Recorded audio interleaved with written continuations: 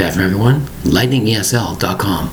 I'm also available on Instagram at lightningesl.53. Today's word is posterior. Posterior. 4 syllables for the word posterior.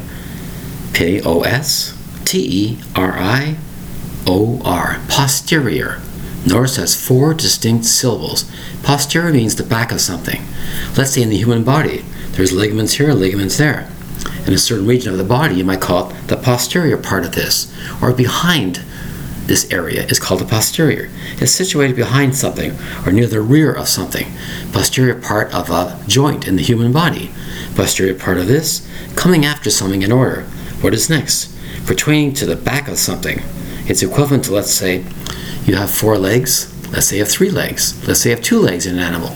That's right. Strange, isn't it? The back leg would be called the posterior leg, if such a creature existed. The posterior. It's towards the back of things. It's the posterior, or the back of something.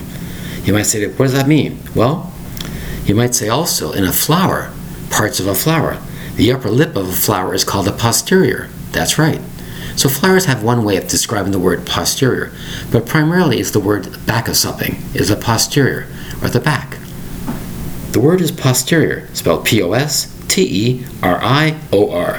You might say your buttocks, what you're sitting on right now, is your posterior, the back side of you.